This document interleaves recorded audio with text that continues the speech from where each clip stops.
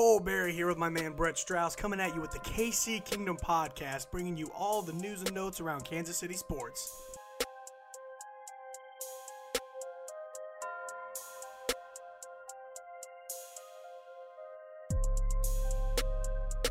Welcome on in, everyone. We got an action-packed show for you today. We're going to talk Chiefs-Vikings, what we saw.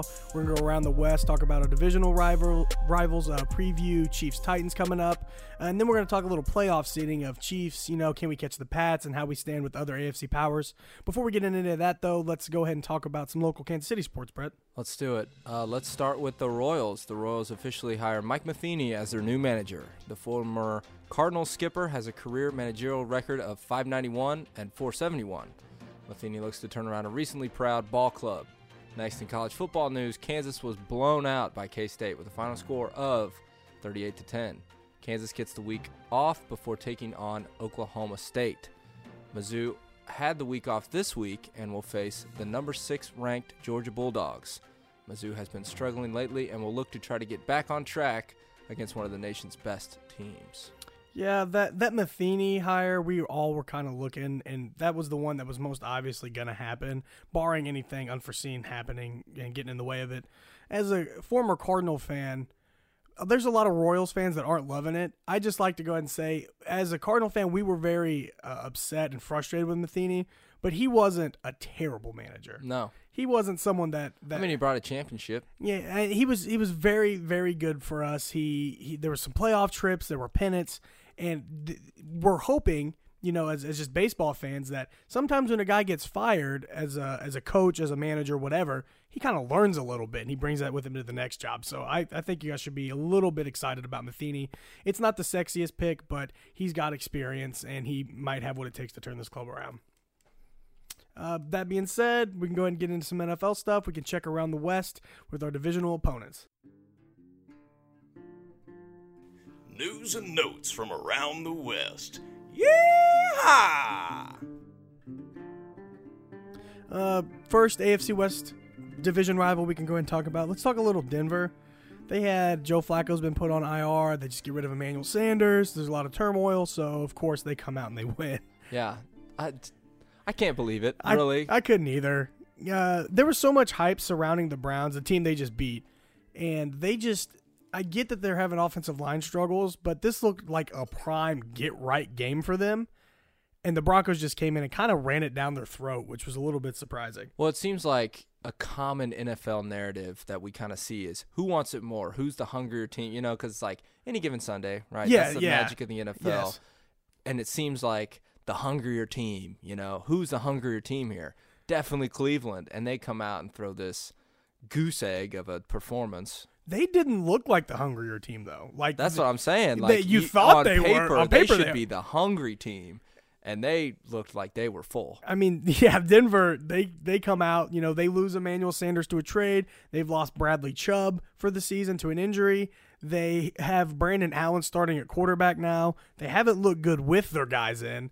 And all of a sudden, this Browns team that needed a get-right game, like you said, they looked hungry. They looked ready to just finally stomp a team and show their offensive prowess. And they just continued to look like a bad team. Like Bad. The time has passed. The Browns are not good. No, they're bad. They're bad. So that time passed. Really, looking at the Browns' schedule, if they beat the teams they should beat, you know, this being one of those teams, they maybe could have snuck into the playoffs.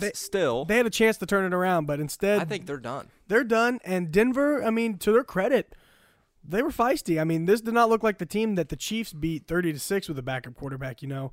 Like, Phillip Lindsay was running very effectively. Courtland Sutton looks like a baller. He's so good. He is so good. He mossed a guy this week. Oh, man. I was doing just a little aside. There was a Chiefs Twitter thing this week, and it was build your starting offense from the AFC West, but you can only take 2 players from each team, and there's 3 wide receivers, so you couldn't go like Tyreek and Sammy.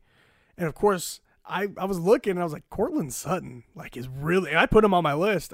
It was him and Keenan Allen, and I was like, at this point in the season, Courtland Sutton has played better, which is crazy. Yeah. Mm-hmm. So that kid, I mean, he's taken steps, and I think that's why they were comfortable getting rid of Sanders. He's looked really good. Yep. Future's bright offensively for Denver, I think. Moving on, talk a little Chargers. There's a little theme in the AFC West this week, and that was winning because the Chargers got a win against the Packers, which Very surprising. And it wasn't even like a win. It was a convincing win. They looked like the Charger team that a lot of people had them coming into the season being, a contender, a top team. And their season isn't dead. They're not like the Browns. They still have a chance at this thing. Yeah, I guess so. Yeah, I mean, Melvin Gordon looked good. He looked like Melvin Gordon. Hunter Henry's back. Finally. Yeah, finally. It took a while. Hunter Henry's back. They presumably get Derwin James back. If they can win games like this, I mean, it's going to be hard, but yeah. I kept thinking, is this really a Chargers win, or is this just the Packers not playing very well? I don't really know. I don't either. I think the Chargers did play well. The Packers looked a little discombobulated. Devontae Adams came back, but he was kind of a non-factor after being out for so long.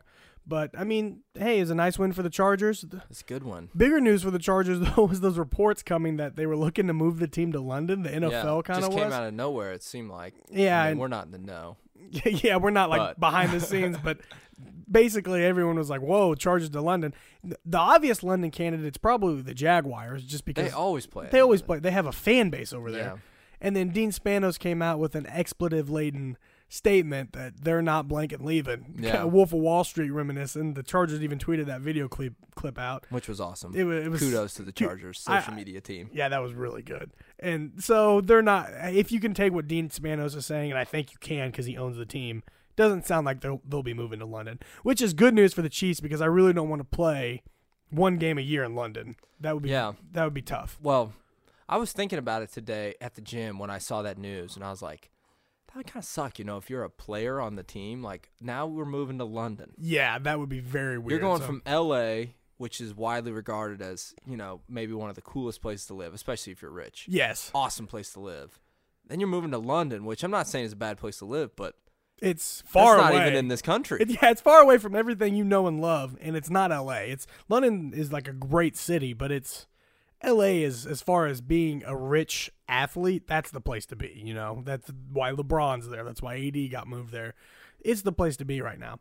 So, man, I hope they don't – I don't know if there will be a franchise in London, hoping it's not the Chargers. Moving on to another AFC West team who also won, the Oakland Raiders beat the Detroit Lions, which was a quality win for them. That's a good win. And I have been on the Lions bandwagon all year thinking that I still think they're a good team. I do too. But they have not won football games, so I'm starting to be like, well, maybe they're just not a good football all their games are so close. It's insane, and they have a tough schedule. I've been a big Matt Stafford believer for a while. Like, since he dislocated his shoulder, and then he comes back in and throws that game-winning touchdown, I've been a fan of his ever since then. So, soft-spoken guy, just good. Just really good. Yeah. Really good's a term we might need. Not really good, but good's a term we might start to need using for the Raiders.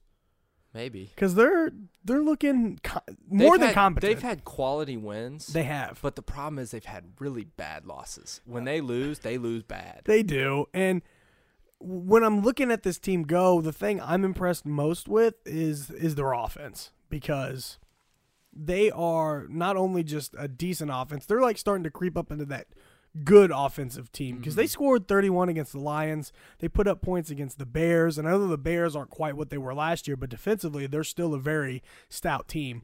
Josh Jacobs has looked money. He looks like the offensive rookie of the year. He's looking good. He's looking really good, and that team, it's starting to get to the point where they're only 2 games back from us. We still have to play them, albeit at home, so that helps us.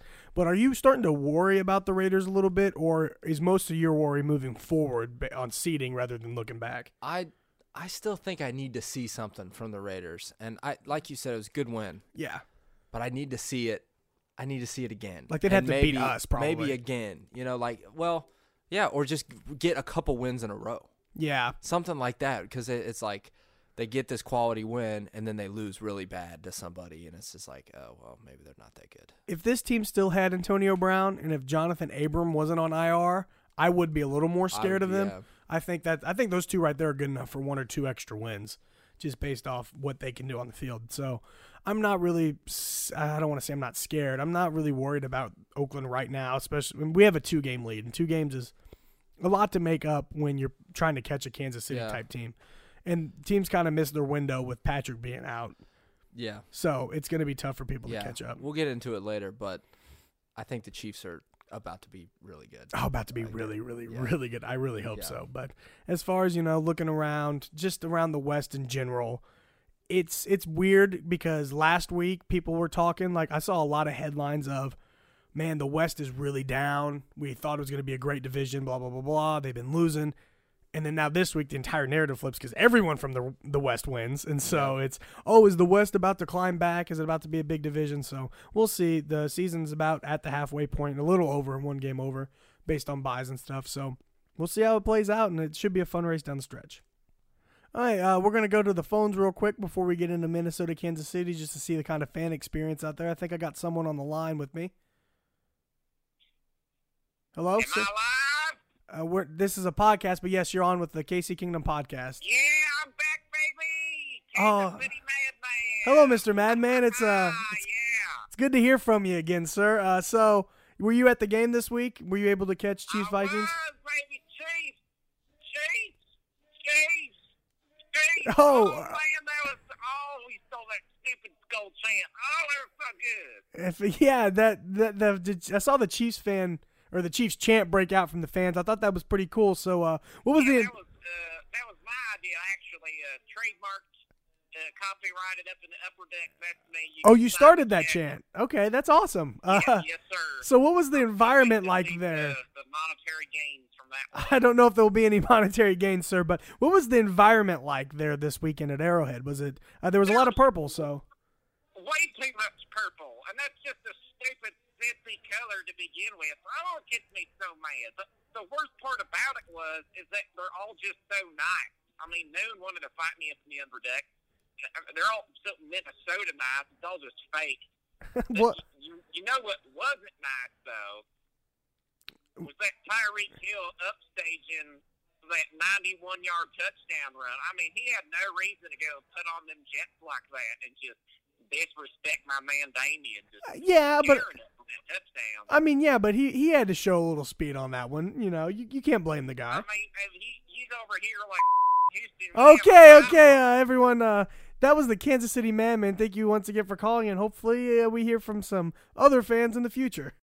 And let's just get right into what we saw, Chiefs versus Vikings. It was a very fun. I gotta say, I'm excited. We're back, baby. We're back. The home win. It was insane. I loved it. It was a very good game to watch. It was an awesome game. It was a very fun game. It was a lot like the Packers game, just with a positive outcome, not a negative one. Stressful at times. Fun at times. It was a classic back and forth NFL game. It was one of those games that I really trash talked the TV a lot, mostly at Kirk Cousins. Oh, yeah. I even did a little Mike Zimmer. I had a little zings in there for him, too. Oh, yeah. It was a lot of fun. And it was very impressive from a Chiefs standpoint because we got, looking at the schedule when Patrick went down, it was like Packers, Vikings, Titans. We're like, man, we got to steal one of those. We have to steal one of those. Now it's looking like Patrick's got a good shot to play against the Titans, and we stole one. So that's just icing on top of the cake right there. Because I was, full disclosure, I had a lot of faith in Matt Moore as what he was. I watched him play with the Dolphins in a playoff game. He looked good. That was like years ago, though. But I fully expected to lose both of these games. I really thought we would. It's just. And I put on a brave face last week when I made my predictions for the final score. But somewhere in my heart, I'm like, I could definitely see us losing this game. Yes, and it had less to do with just the Patrick injury and more to do with the injury to the team in general. Yeah. Because we did get Chris Jones back, which we'll talk about, and that was huge. But still no Frank Clark, still no Eric Fisher. It was Kendall Fuller didn't play. Alex Okafor didn't play. So it was very rough. And you add that with the MVP being out, and it just looks very bleak. It looks bad. But we got it done. And we got it done for a couple reasons, which we can go ahead and get into. First of all, let's talk about defense, baby. Second straight week of good defense. Well, let's see. Broncos, too. Third straight week of good defense. The Packer game, it was good defense for the most part, but a couple breakdowns. A couple bad plays. But this game had some breakdowns, too. It did. So, there were some negatives.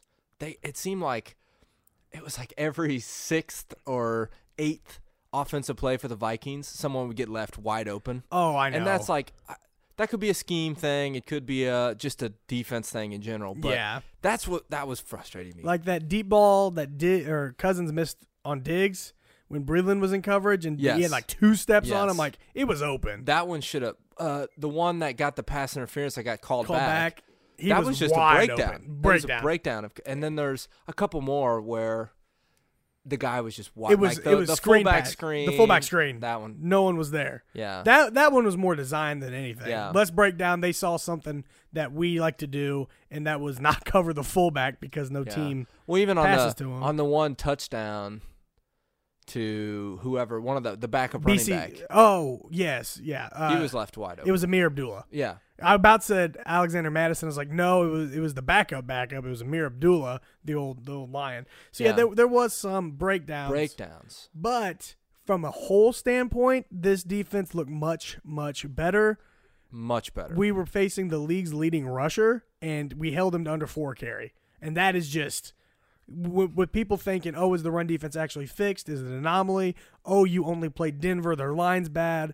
Oh, you played the Packers. They throw. They don't run a lot. And then you go against the leading rusher in the league. That's the litmus test. Yeah. And it held up beautifully. Well, and another thing that I didn't really understand is I even said this during the game to my brother, whoever. It seemed like this is why I was zinging Mike Zimmer, because it seemed like almost sometimes when I get frustrated with Andy Reid is we have this strength. Let's do the opposite of it. Yes. Like the first drive, they go 3 straight passes, don't even hand it to their. If I was Mike Zimmer, I'd be handing it every single time until you stop it. Yes, that's a good point. And like it seems like it's like like I mentioned with Andy Reid, it's like the Andy Reid overthink. They know we're going to run it, so we're going to pass it instead. Yes. Instead of just go to our strength of running. But to be fair, when they did try to run it, it didn't really work. So we have finally, what we've done is what I was screaming for 3 weeks ago, and that was, okay, here's what's going to happen. You're not running it on us. Charles Davis, the announcer, mentioned this. At one point, he wanted to say that the Chiefs had 10 in the box because the way the Vikings were lined up, the formation was kind of bunched, so the defenders were down naturally anyway. But looking at it, there was 9 to 10 guys in the box, and we're saying right now is go ahead and hit on those hard probabilities of the deep shots. Yeah.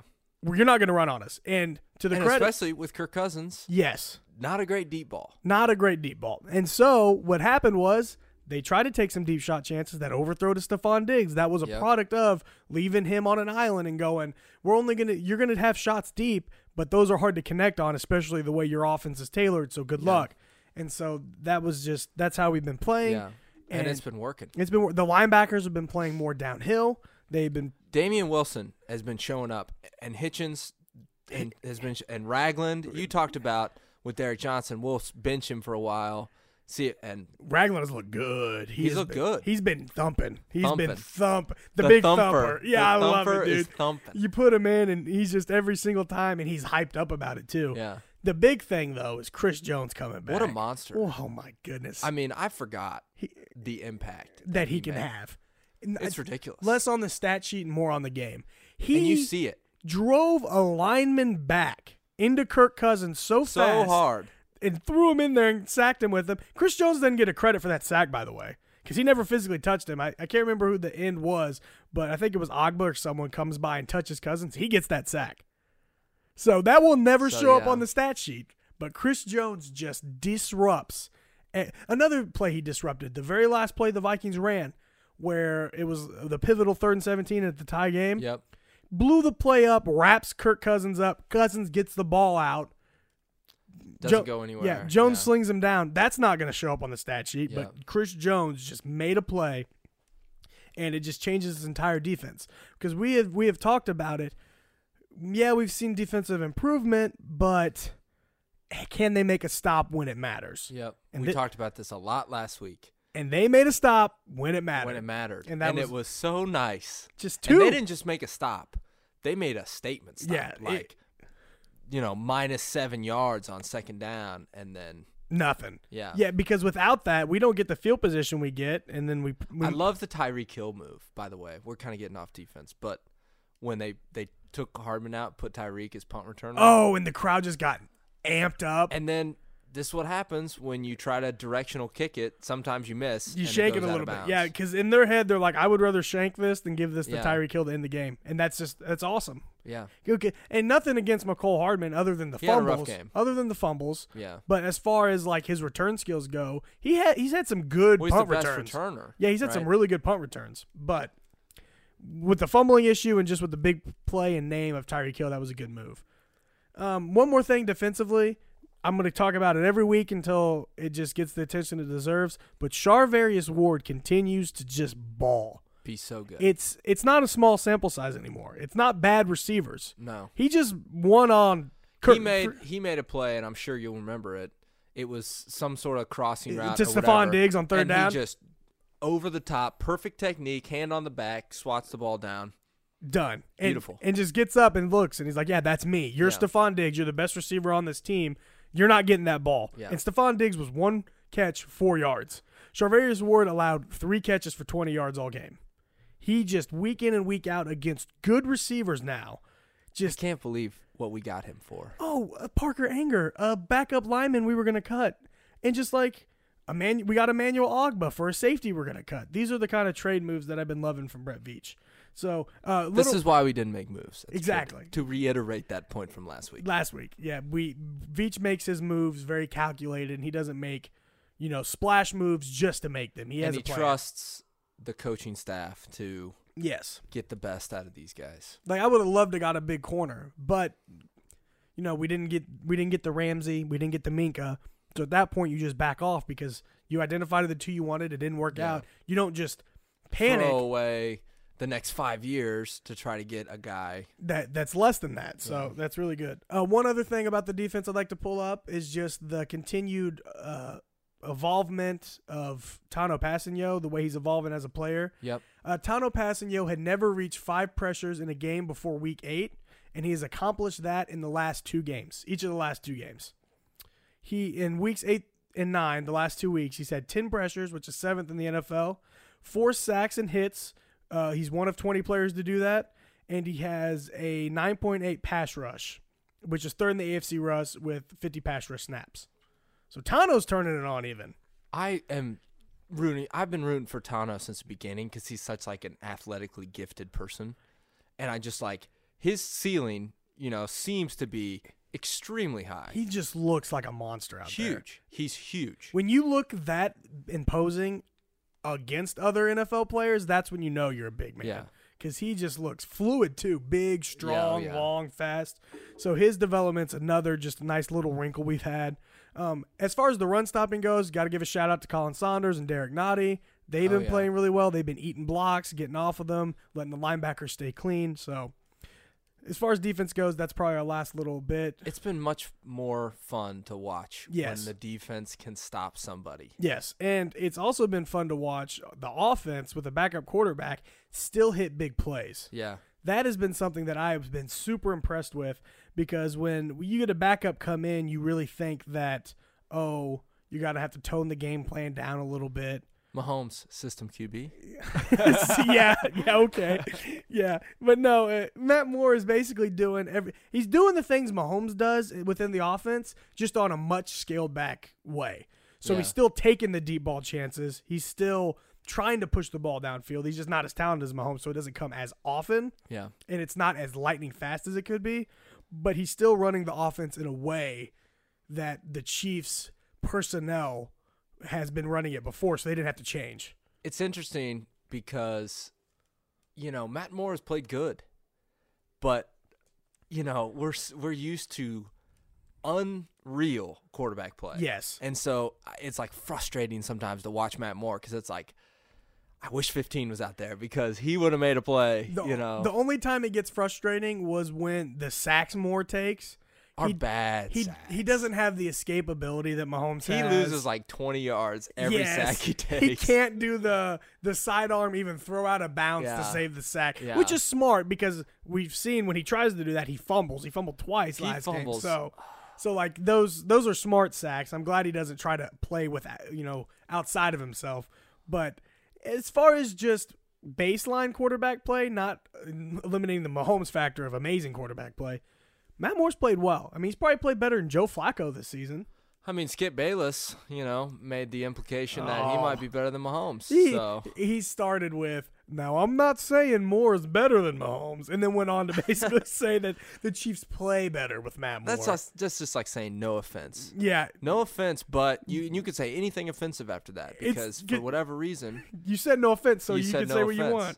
I read that, and I'm like, and he's the hot take talking head machine. He's got to say stuff like that. I feel like Shannon, just like skip, boy, whatever Shannon says to him all the time. Yeah, I 100% agree that if anything Skip Bayless Come on, Skip, that's my homeboy is what he would say. That's my homeboy. But, I mean, the Chiefs have played hard, and I hate to say it, there might be a shred of truth in what he said as far as the team playing harder. Well, we talked about it a couple weeks ago. They don't have the security blanket, so yes. It's like, we got to play. So the way Bayless worded it was they play harder for Matt Moore. The way it probably actually is they've been playing harder because they have Matt Moore. Yeah. So it's not like Matt Moore has rallied them. He's not a better leader than Mahomes. He isn't the reason they're playing harder. They know we don't have a chance if they don't play we hard. have to step up, and that's an ultimate motivator. We saw it with the Eagles when they won a Super Bowl with Nick Foles. Guys just elevated their play, and then Foles made plays when he had to. And in the Super Bowl, he made all the plays. In the run itself, there were some games where Nick Foles had some limitations, and the guys were like, don't worry, Nick. We're talented. We got you. Yeah. And so the overall talent of the team took over. Talking about the overall talent of the offense, Tyreek, we can talk about Tyreek all day long. We know about Tyreek.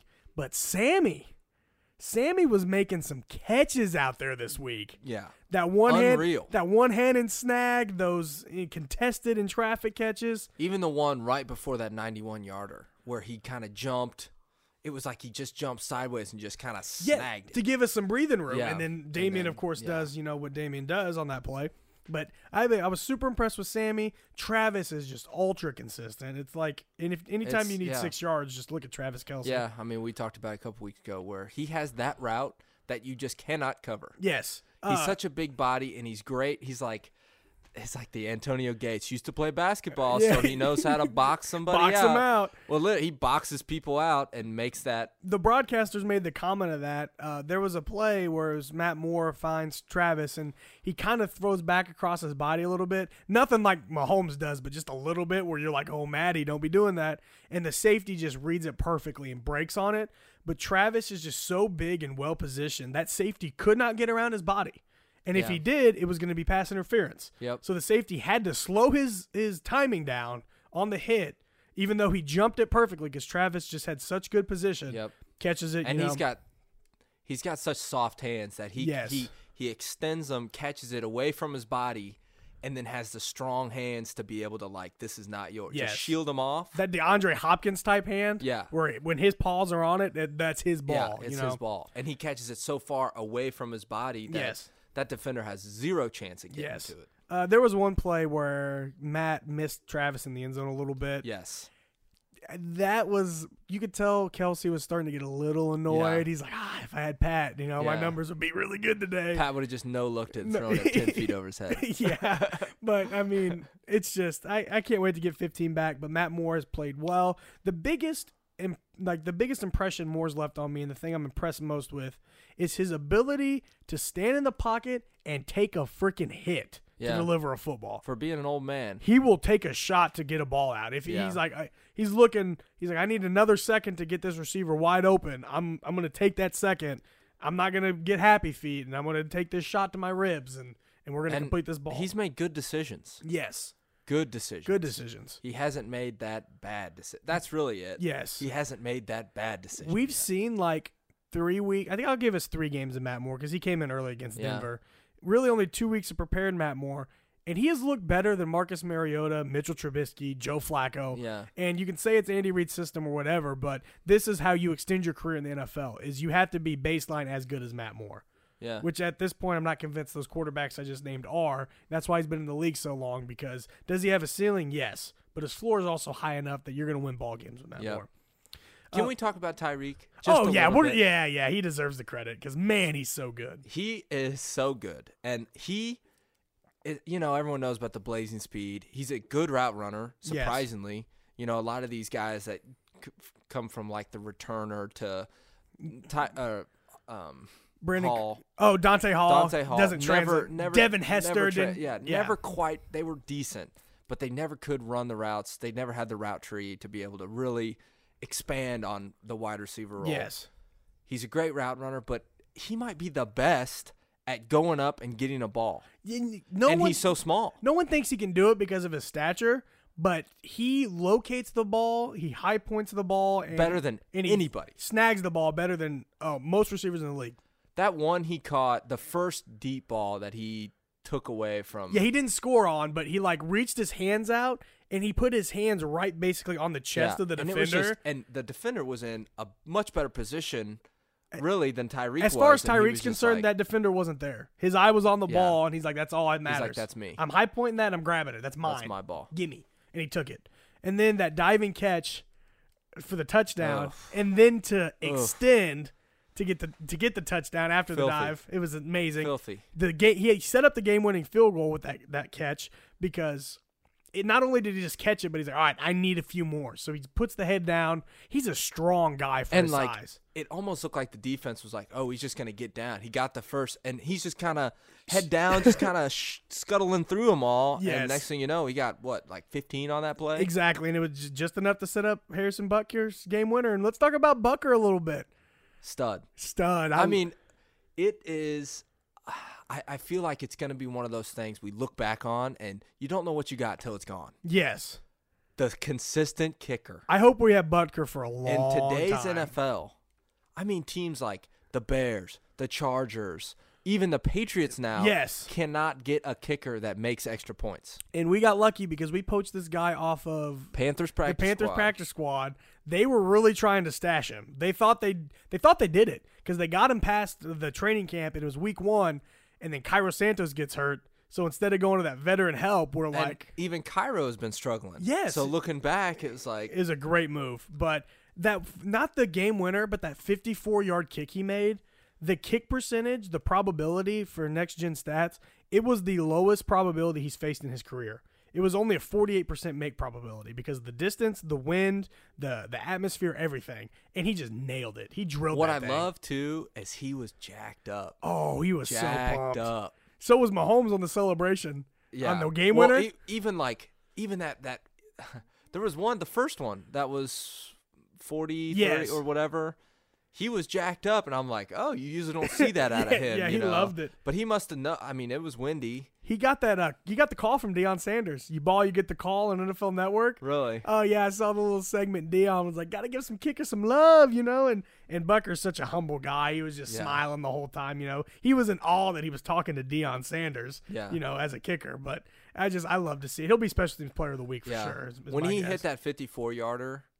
Then we lined up for the game winner. I'm like, easy. It's in. Easy money. And I seen him make that kick money. live against the Redskins a couple years ago for the win. I was there. The AFC Championship game. Yes. That was the highest pressure you can get to send us to overtime, and he just drilled it. Like it was easy. So got to give a little love to buttkicker.com there. Other guys that stood out to you, I mean, the line held up even though we've had some injuries.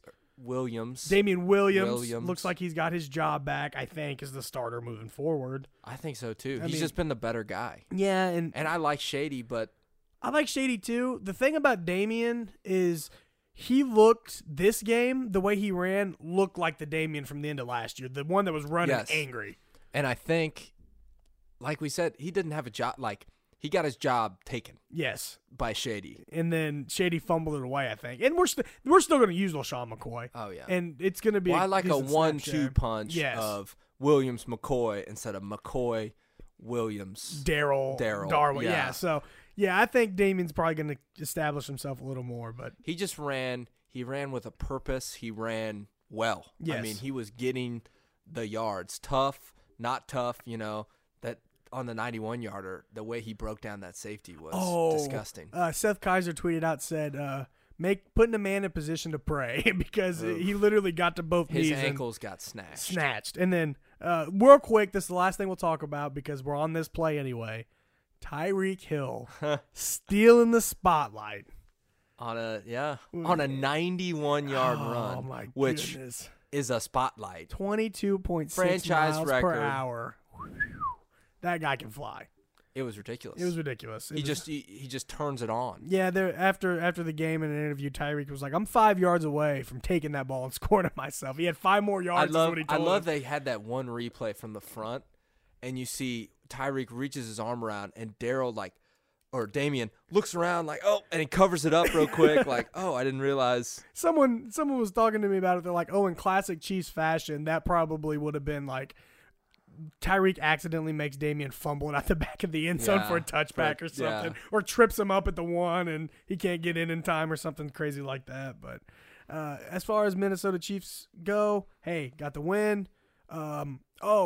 Non-game related, let's talk about the fan situation for a second. There was a lot of purple there. A lot of purple. And they travel well, I guess. I didn't realize that. They do travel well, and some of the Chiefs players, like Sharv, was calling out kind of the fans like, hey, we can't let that happen. I'm going to make a little bit of an excuse for the fans, though, because, one, a lot of people who bought those tickets bought them to see Mahomes. And I know you're supposed to support your team, whatever, but the ticket prices this year are insanely high. And so when you pay that premium and you're not getting the product you want, especially after 3 straight home losses, like, it's okay for them to sell their ticket. And so they go on and they sell their tickets on these resale sites. They don't know they're selling them to Vikings fans. Yeah. In their head, they're just giving them to, at a better price to another Chiefs fan. Right. And the Vikings kind of just took advantage of that. And yeah, it's kind of crummy, but I can understand it. I've looked at a couple games this year that I wanted to go to, and ticket prices are insane because of the Mahomes factor. They're as high as they've been. Insane. So to want to cash in on that because you bought your tickets at a premium to see this guy, like, I totally understand. Like, okay, Mahomes isn't in. I'd rather just sell these and try to go in 2 weeks, like, get some money back and then go see my boy. So it's okay. I don't think this will be a problem moving forward.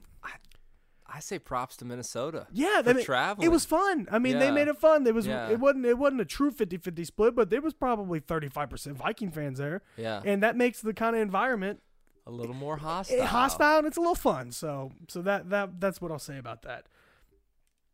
Going forward, we got a little trailer preview for you for Chiefs Titans that we'll get into, and then we'll break down this game real quick.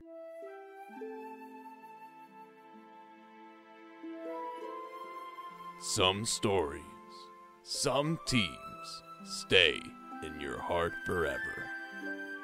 The Titans are not that team. Hope is a diamond locked under the ocean. Hypothermia is setting in fast, and Tennessee is a titanic failure.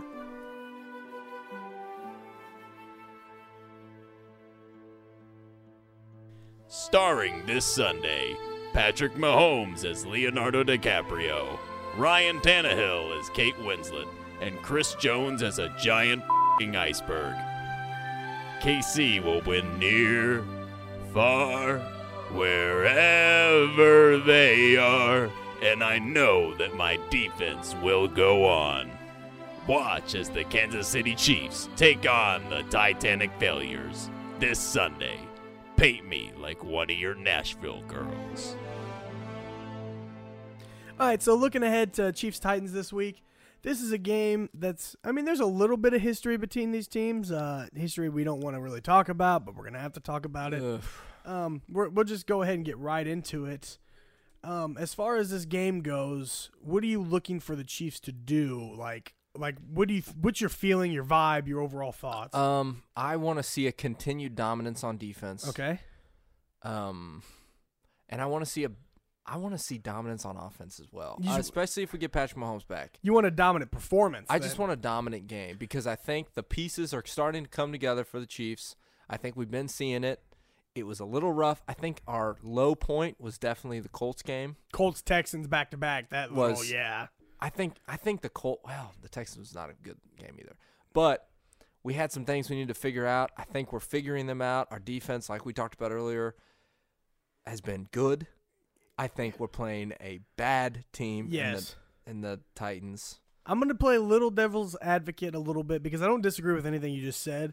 But the things I'm worried about is, A, getting too many pieces back at once can discombobulate sometimes. Yeah. I know chemistry is kind of overblown in sports, but it also is a very real thing. Just Right. as far as, these guys haven't played in a while, some of them, weeks. Yeah. It didn't bother Chris Jones, but when you get a mass exodus and then a mass like coming in of players, it can definitely throw off what you're trying Yeah. to do. So that's a worry. And another worry in this game in particular is the Titans are very well coached, in my opinion.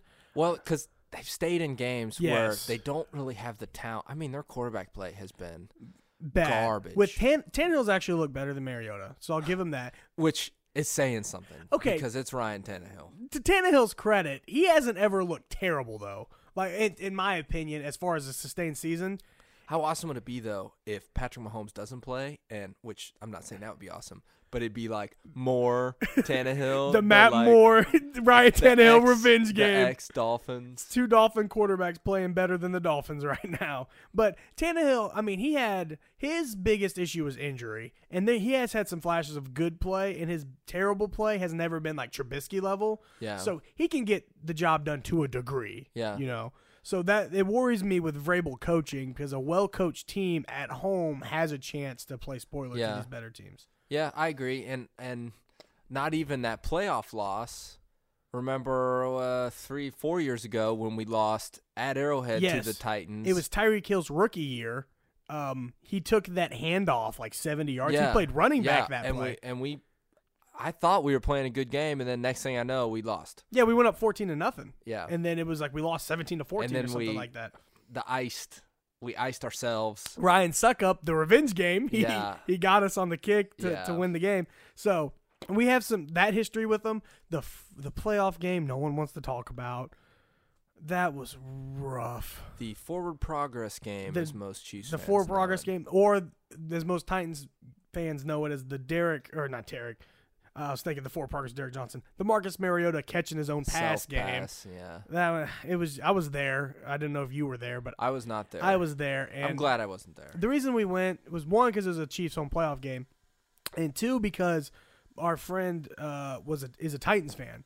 So this was the first time he's going to get to see the Titans, and he's like, let's go to a Titans playoff game. So we went with him, and we were winning by, it was like, 21-3 at halftime after the Marcus Robinson touchdown, and something bad happened to us in the second half. I can't remember the play specifically, and I looked over and my friend's name is Ben. I looked over at him, and I was like, here we go. He's like, dude, no, you guys got it. You're up by a ton. I was like, Ben, You don't know. You don't know. Trust me. And then Mariota catches his own pass. The whistle gets blown. Just a bunch of stuff starts happening. That forward progress is maybe the worst call I've ever seen. Ever in my life. And I mean, the pass interference against the Saints was bad. That one was magnified just because it was on, to send a team to the Super Bowl, and it was a very bad call. But watching that play live, like as an official, it was within milliseconds of each other. So I can see how initially he got it wrong. But to call that play forward progress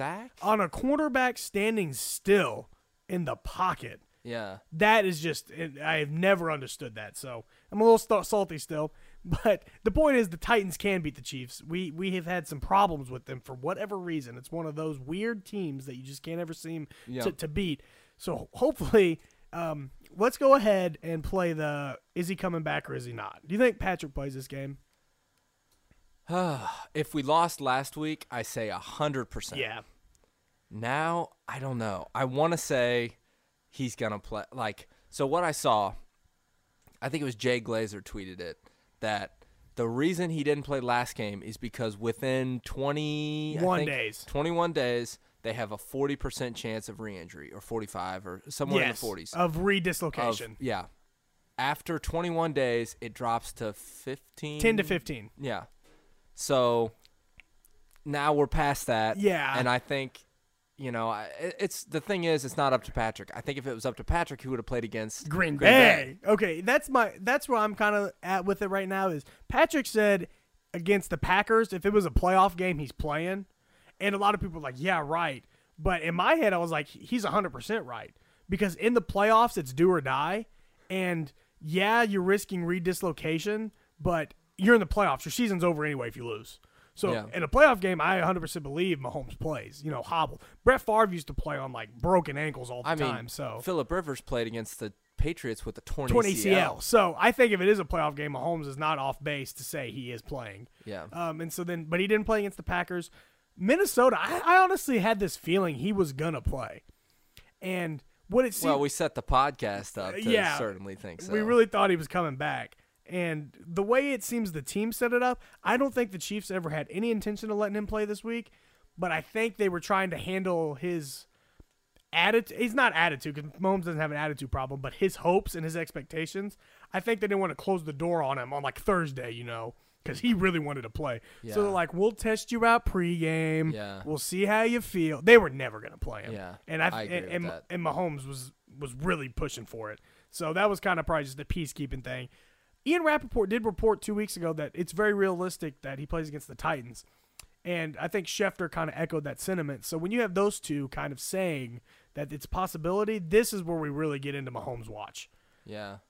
I think he plays. I think he plays too. And I think he plays, one, because he's 3 games removed from the injury, but he's 4 weeks removed because of the extra little – we played on Thursday night. So medically, this is a really good timetable for what we saw because there's no ligament damage. Yep. So it's actually – he's going to have more recovery time from this injury than Matt Stafford had with his same injury. Yep. And Stafford only missed 3 weeks. Yep. So that's a precedent that's been set. Another way to look at it is that, the Patriots lost, so we're still in play for the first bye. So we're kind of looking at that. And we really want to probably get him in there before the bye week, which sounds weird, but you don't want him to be super rusty. You want him ready to go. And we play the Chargers next week. So if he's healthy, you want him to have a game before you go play in Mexico. Yeah, and, I mean, looking at the AFC, who are the strong teams? You have the Patriots, obviously, who I've been saying, I haven't said much on this podcast, but I've been saying to other people, they need to be tested for me to, their offense stinks, really. And this isn't a Patriots podcast, and we don't really need to get into it until Patriots week, which is coming. But we can. We can get into some AFC right now. Just a little bit. Just a little bit. Their offense stinks, and I don't think their defense is as good as everyone said they are because here's the thing that Belichick does better than anybody is he game plans better than anybody. And what's easy to do is not easy, but easy for Belichick, game plan against bad quarterbacks. Yes. He can confuse bad quarterbacks, and he makes Sam Darnold see ghosts. Yes, he does. That's what he does. But then you get somebody like Lamar who's confident in his abilities, and they come out there and they whoop the Patriots. All right, so we'll talk a little Patriots right now in scheduling. So the Chiefs' schedule has been super tough so far. Collectively, their opponents have been, just excluding the games against Kansas City, have been 41-26 have been their opponents. 41-26 the teams the Chiefs have played. That's insane. 41-26. That's the record. Yeah. We were looking at the Patriots. The only team they played with a winning record before the Ravens was Buffalo. And I don't believe in Buffalo. I don't even really believe in Buffalo. So the New England has 5 teams coming up with winning records now. They have Philly, Dallas, Houston, KC, and Buffalo again. So they're about to hit the meat of their schedule, and then they get Miami and Cincinnati, which are, those are wins. Yeah. But they have 5 games against teams with winning records. To this point in the season, they've only seen 2. Yeah. So that's huge for them coming up. And the Chiefs, meanwhile, have already seen the meat of the schedule. They played teams hovering 500 in Tennessee, the Chargers, and Oakland. And then borderline basement dwellers, as Seth Kaiser tweeted out, Chicago and Denver. Yeah. So our next 5, Tennessee, Chargers, Oakland, Chicago, Denver. Patriots next 5, Philly, Dallas, Houston, KC, Buffalo. Yeah. Yeah. We have a real chance to make up some ground on the Patriots. I don't want to see Dallas right now. No. I don't want to see Houston right now. Philly's getting healthier. They looked good against the Bears. The Bears. But that's just to our point. Philly's on a different level. Philly's one of those teams that can beat anybody, but they can also lose by 30 to anybody. Exactly. But also they're not Sam Darnold seeing ghosts. Carson Wentz is a real problem the Patriots will have to deal with. Everyone was kind of whispering the concerns of the Patriots. Offense isn't that good. Yeah, and that's the defense has been playing really bad teams, but now we saw it. And now we're like, okay. And so we look at it. That's why the Patriots signed Antonio Brown. That's why the Patriots traded for Mohamed Sanu. So they internally know this. They do get Isaiah Wynn back, I believe, at left tackle, so that should help stabilize them a little bit. But their line has looked terrible. Brady is looking a little older, so we, as the Chiefs, need to win these next few games to really – because we still got a shot at this AFC seed. Yeah. We're 2 games behind the Pats right now. 2 games, and we play them. So if we win that game, that's automatically just 1 game behind them. I mean, do you see them going 5-0 in the next 5 weeks? The Pats? Yeah. Absolutely. No, I think if they're going to win, they'll probably beat Philly and Houston. Dallas is going to be really tough for them because they have the pass rushers and the linebackers to really make that offense for the Patriots look like a nightmare. Yeah.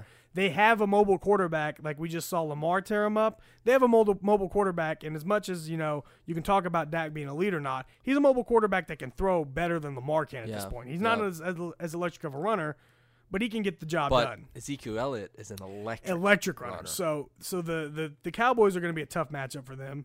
Houston, I think they lose to the Bills this time. Yes, that's another great point. I mean, the Bills had Josh Allen get knocked out of that game when they were playing, and the Patriots.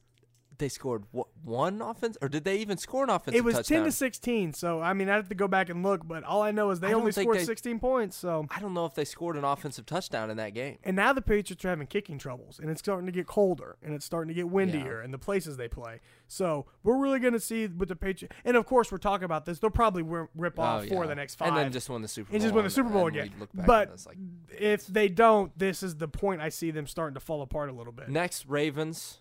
Yeah, which we have the head-to-head to. Which we beat. So they're above us in the standings right now because they're 6-2, and we're 6-3 because we haven't had our bye yet. Yeah. But, I mean, so we're technically a half game back on them. And I still don't know about the Ravens. One week they look amazing. The next week they lose to the Browns. The Browns, They got destroyed. And then when they played against us, it wasn't pretty. I mean, save for a couple of those miracle throws, that game wasn't close. I think they're a matchup team. They are. They are very matchup based and a home team. They are a home team. If they have a matchup, they'll destroy you. But if you don't match up well against them, you might beat them by 1,000,000. The one team I was concerned about was the Texans, just because their schedule's not super hard. But then they lose J.J. Watt. That's a big loss. That's a big loss for them, especially after. It sucks for J.J. Watt. He's one of those guys that, and this could be completely wrong, but it seems like when he gets injured, he's out for the year. Always. Regardless. Always out for the year. Always. Out for the year. And it sucks because he's one of the best players to watch. So yeah. But as far as Houston goes, I was scared of them because they have the head-to-head on us. Like, as far as the Ravens go, we beat them. Yeah. So we have the head-to-head on them. Whoever comes out of the South, Colts or Texans, beat us. So we're going to have to be a game above them to snag a seat above them. I'm not scared of the AFC South. I'm not either. So hopefully they can hover that 10-6, 11-5. We can get to 12-4. The Steelers just beat the Colts. They did just beat the Colts. I mean, to be honest, Brissett was out, but the Steelers' Ben was out, so it was even playing field. Yeah. They were playing with Mason Rudolph. Yeah. We'll see how the seeding shakes out. As far as the Tennessee game goes itself, the key matchup is going to be, once again, can we stop Derrick Henry? And that is a matchup that also scares me because as far as Dalvin Cook is an electric runner, Derrick Henry's a hard runner. And at least earlier in the year, we struggled against Mark Ingram. That's what he does. Kerryon Johnson, you right in the mouth. So that's the kind of runner. Marlon Mack. Yeah, exactly. Marlon Mack's not is as good of he's not as hard as Derrick Henry, but his play style is a little bit of a tough runner. Carlos Hyde tore us up. He ran hard. That's what he does. Yeah, he just runs hard. Which, to his credit, Carlos Hyde just had 160 yards against the Jags. He's looking good, man. Yeah. Good for him, good for him. I have nothing against him, And he didn't ever do anything. The chirping in the game kind of. Yeah, but I get it. If you got traded and then you tear a team up, you'd probably chirp too. Yeah, I get it. But Derrick Henry scares me a little bit. I'm not scared of their passing attack. Their defense is good. It's well coached. It's disciplined. But it doesn't have, outside of Kevin Byard and Jarrell Casey, it doesn't have, studs that super scare me based off matchup that we can't handle. I really think this, if Mahomes plays, I'm super confident about this game. If Mahomes doesn't play, I still think the Chiefs find a way to win, if that makes sense. Yep. This is just a game where talent is just probably going to take over. Yeah, and, I mean, this last week gave me a lot of confidence. Yes. Because we played different. it just was different. We played hard. We played all 3 phases of the game. I mean, they just looked like they wanted to win, and that's one thing that is so frustrating as a fan when they come out looking like we don't really want to win this game. And it's like, come on, guys. Like, I know that's not the case, but it's just kind of the eye test. You can just tell. Like, that was the eye test playing the Colts and the end of the Texans game. We just didn't want to win. Against the Packers, I had some cautious optimism. You know, I was like, okay, we played well. There's no moral victories, though. Yeah. You know, we still lost, but they did play hard. They looked good. And so against the Vikings, I thought I was going to see much of the same, but we played hard and then won. So now my optimism level is rising. My confidence is rising. The confidence kind of ebbs and flows with the team. Oh, yeah. And right now, I really think that we're playing better against the Titans. We can go ahead and get into score predictions and then like game predictions as far as who's going to play well. Last week, I won. Yes, we have this. Anyone who hasn't listened, we have this long-running bet. We're going to bet scores on every week, and then the one that's up at the end of the year who has the most points is going to get their playoff ticket bought from the other. And now I think Brett has a 2-point lead on me now. Yep, 3-1. Okay, which I might, appeal at the end of the year if you do end up winning by 1. Yeah, that's fine. Because last week we could take it to an appeal. Because you kind of waved the white flag. Yeah, last week I waved the right flag, but I didn't expect to lose this week, so now I'm down 2. I might have to stir up a little controversy. As far as score goes this week, I have Chiefs winning 31-17, assuming Mahomes plays, assuming Fisher comes back. Okay. What do you got? I have 38-20, Chiefs win. Ooh, you got the big win. Also assuming that Mahomes comes back. Yes. I don't know what we're going to do if Mahomes doesn't come back because I don't think Matt Moore can hang 38 on anybody. So I have 31-17 for the Chiefs. If Patrick doesn't play, just take a touchdown off. Okay. That's how That's fair. That's how I do. Patrick's That's worth fair. a touchdown. No, let's to me do right 10. Now. 10? 10. That's the Vegas thing. Oh, that is what Vegas is. Okay, so if Patrick doesn't play, take 10 off. That'll be our score. We still have 2 wins. So yours would be what, 28-20, and mine would be 21-17. Yeah, okay, which is that with Matt Moore, right. that's what I'm looking that sounds for. Right. So yeah, we'll do that. From a big game standpoint, Tyreek is probably going to tear the Titans up. Probably. I'm looking for a Sammy game. Sammy, I'm hungry for a Sammy game. Not a Sammy catching the one-handers last week, but Sammy versus the Jags. Yeah, that kind of Sammy game. A couple touchdowns. When has he scored? He hasn't scored in. He hasn't scored in forever. I don't think he scored since the Jags game. I really don't. I think he had 3 touchdowns that game, and that was it. He had that one drop against, I believe, Detroit where they swatted it out of his hands. Yeah. He's had a couple like close, but never. I don't think he scored yet. So I want to see. I always root for Sammy. I do too. He's such a good guy. He seems like He's such a team player, and I think if Mahomes come back, he has a big game. Yeah, I really want to see what Sammy looks like with Patrick. I want to see this offense has only played the starting offense has only played a quarter of football together. Wow. So as far as the future going forward.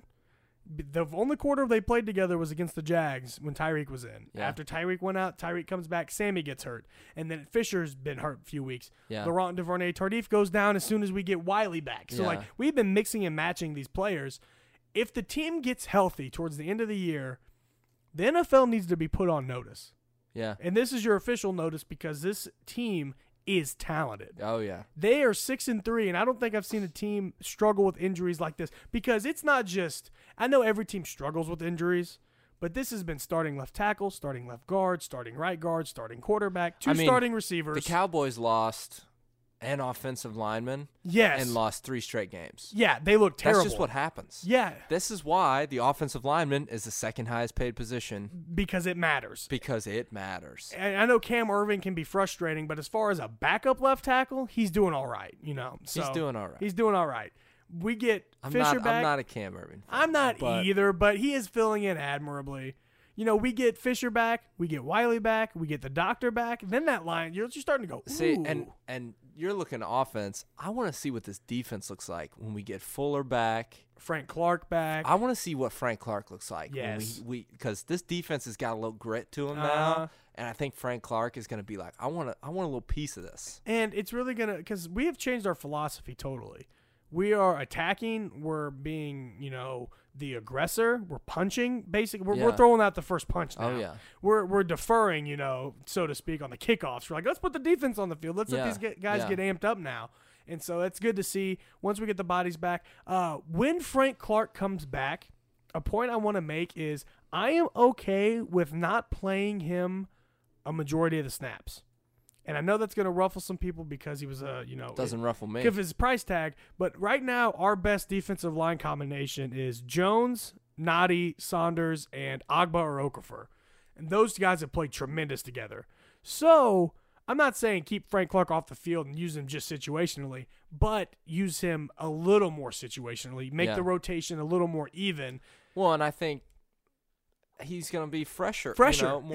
It's okay to be fresh. I know you're a big name guy, but it's okay to have you in there. I think we saw that with the running backs. Yes. Damian comes in fresh and just looks good. And we've seen Seattle and Philadelphia do this when they had their huge setup of pass rushers.